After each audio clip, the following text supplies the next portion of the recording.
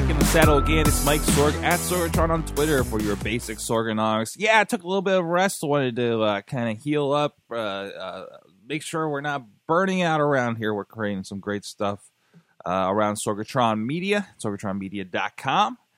And it was Black Friday, of course, over the weekend. And I don't know how many people know that I also am a proprietor of IndieWrestling.us. I can't remember the last time we talked about it on this show, which is really my kind of, can we call it a retail play? I guess so. Just a place to sell a lot of stuff that we make around here and a lot of stuff that we distribute for other groups. So, with the work that we do with the International Wrestling Cartel, Renegade Wrestling Alliance, and of course, a lot of the documentaries that we've done over the years, including Finding Zach Gallen and Montreal Theory and the Legend of Virgil and his traveling merchandise table, and even Refereeing 101 with former WWE referee Jimmy Corderas, a nice session that we had with him. And it's the first time we've hit Black Friday, and I've done Black Friday before. Usually I just put up a big sale over the weekend. Previously, we had the store integrated at sorgatronmedia.com and split it out a few months ago for branding purposes so we can concentrate more, very much like we did this past weekend. So I set it up with, it's nice. I can do coupon codes. I can set up another thing for DVDs for the most part, and give people the option to do that kind of stuff. And I don't think anybody, I've been kind of trying to phase out DVDs because it's just the overhead in doing them one-off, like the way we've been doing them, just doesn't work. And it really pushing for the digitals. And I'm like, all right, well, we'll give a carrot to the DVD people, right? And I brought back the buy two, get one, free. So you get basically get 3 for $30, which was usually a very popular thing back in the day when we just did DVDs, right? And but then I got to spend the next week making all the DVDs, and the catalog is deep with IWC, so we've been working on that. But this entire weekend, I don't think there was a single DVD purchased. There was all digital downloads, a lot of new names, a lot of new faces, a lot of new hits, a lot of new signups for the newsletter. And I think it was went a long way for us kind of getting the word out there of IndieWrestling.us. And so there was a few strategies that we did to do this. First of all, we are already very much incorporating Tweet Jukebox to, for the matches and things that we have on the site, tagging a lot of the wrestlers that are involved in. I mean, we have people on the site, from people in Ring of Honor to people in TNA to former WWE legends. Bret Hart is on some of the stuff, some favorably, some not. Virgil, etc. So we've taken a lot of those and plugged those into the jukebox, and just randomize every so often. Hey, check out this show, and these people are in it. And so much of our reach for the Indie Wrestling Twitter account is because of those people being tagged. We're seeing retweets and stars all the time. I know Ray Rowe, great guy from the area that now is in Ring of Honor, but we've seen him come up over the years, some 10 years ago here in the Pittsburgh area, originally from Cleveland. And every time one of his matches pops up, and I'm starting to stick a lot of older ones, like him against Hernandez, that was in TNA and Lucha Underground from a while back before Hernandez was probably getting on TV, but not Ray Rowe just yet. Stuff like that. And that gets out there, and that leads to the stats that I'm seeing. It's still a Twitter account and it's US Indie Wrestling if you want to follow it on Twitter. It's still a Twitter account that only has maybe a couple hundred of users on it as I'm looking at it now, but still the engagement is through the roof. And I'm honestly not being very good at the conversation with that account either. It's a lot of auto tweets, which is kind of not the greatest thing to do. And again, it has 154 followers, but there are plenty of people sharing this and clicking through, and it's getting a lot of awareness, which is really, really nice. And it's really taking advantage of it over the weekend. What did we do for the digitals? We did a coupon code actually for digital downloads. And again, I've seen stuff that's been on the site for a couple of months that has not sold one copy was going out the door finally. Again, I think this was a nice introduction to the site for a lot of people. And typically, on the back end, one of the nice things is I try to take the weekend off, right? It's a holiday weekend. I hit things pretty hard around here and say, no, we're going to turn off for a little bit. Let the batteries recharge, let the creative juices recharge a little bit, and we're going to come back, full steam when we come back the next week, as we are right now. And but typically, I'm kind of providing tech support throughout the entire weekend, and that's kind of the only task that I allow myself to have. Because somebody buys something and they get a digital download doesn't work or something like that, we're gonna take care of it. I believe wholeheartedly in that making sure we have top-notch, responsive customer service, which is me, at least as long as I can scale me to that, and I understand at a certain point. And I hope we get to that point where I will have to be more than just me. But typically, I've sat there at Thanksgiving, like on the phone, on my iPhone, saying, "Okay, gonna have to fix this download, resend the email, kind of thing, And there was only one thing that came across my desk of all the sales, and it was a pretty significant amount of sales this past weekend, which I'm very, very proud of. And only one fix. So this new store is working over, or maybe they just didn't find all the bad shows. I don't know, because you have a lot on there. We have a lot on there between the shows and the single matches and everything.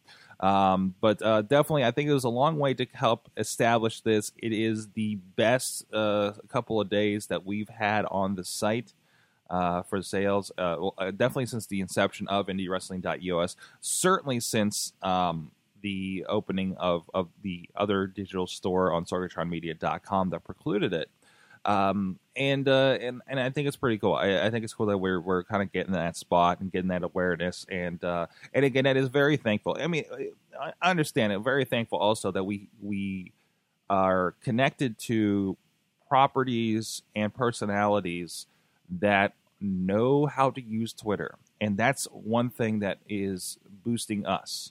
Because any of them, the promotions, of course, want to push the things that we're pushing because we're selling their things. And even the wrestlers, on the other hand, even though they don't get a direct cut or anything, if you're a wrestler getting booked in such company, you want to make sure that DVD with your face on it is going to be selling, so you keep getting booked in that company. So it's a win-win for everybody there. And it's a nice little kind of microcosm, and it helps spread the word. And it's really great. Not every property has that built-in kind of community, right? Of course I'm going to share this thing, and it benefits everybody. And this comes back around because of this. This has justified some upgrades that we're going to be doing around here to push some of the local production. So it's a really, really cool thing to be a part of. So if you haven't checked that, and we're doing other things too around that too. We're trying to create some content around the site, and those have actually been really good as well. Our friend Matt Carlin's mainstream Matt on the Twitters, he's been doing this around the Indies article lately over there, and it's just a general, not just stuff that we cover. It's really just kind of taking a look around independent wrestling and see what was good over the weekend, and a very good use of multimedia. If there's any Twitter videos or Instagram videos or anything like that, he's inserting those into the post, so it's a kind of a multimedia thing, and you actually get to see some of what happened over the weekend, some of the highlights, some of the lowlights, whatever the case may be. And you look through, and there's a lot of names in there, people that we carry on the site, people that you've seen on TV and are not anymore, and again, just kind of it draws some people in, gives them something to read. I do want the site to not just be, hey, here's the stuff we're selling. I want it to be about indie wrestling in general, around that at least, just to kind of be part of the community and not just a place to shill stuff. And I think that's going to be really important for the site. And maybe there'll be a whole point where there's a section of it kind of like a Wrestling Mayhem show where, like, here's all this content over here that we're generating, that is useful content. I hope you come for that. And then, hey, look, we have a sale here.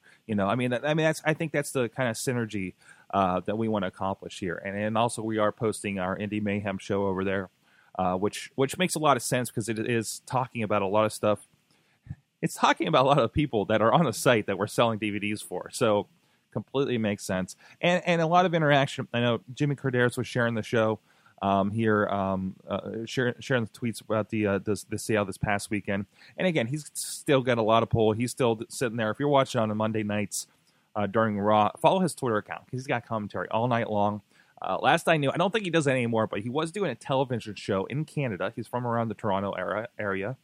And say he was a WWE referee for, said 20 years, 20, 25 years, something like that. He's refereed matches at WrestleMania, Undertaker, the like. It's really funny to go back on Network, find the eras of how much hair he had throughout WWE history. And really, really cool guy to work with on the project. But another big one that really got that out there, and I saw a lot of hits off of that, and really, really appreciate everybody that helped that out. And again, this helps push the agenda and push it bigger, and hopefully get more indie wrestling out there to more people, because this is indie wrestling. This is not WWE. Nobody has the budget behind them, and every little bit helps to get that awareness and get new fans and serve them this content that we've been doing for years now. We have a big back catalog, and I hope to expose it to more people. So a really good Black Friday on our end. It's really interesting to be on this side of the coin instead of being on the buying or the retail lackey side, I guess, as I have in the past on both of those. So please check it out if you haven't yet. IndieWrestling.us. See what we're doing over there, and let me know what you think. How was your Black Friday? Were you part of a property that had to be involved in Black Friday somehow? Maybe your podcast is selling T-shirts or something, and you tried to do something interesting. Tell me about your successes, your failures, and how somebody got you. What was your most impressive thing you saw on Black Friday? And hopefully it wasn't that long line at Best Buy.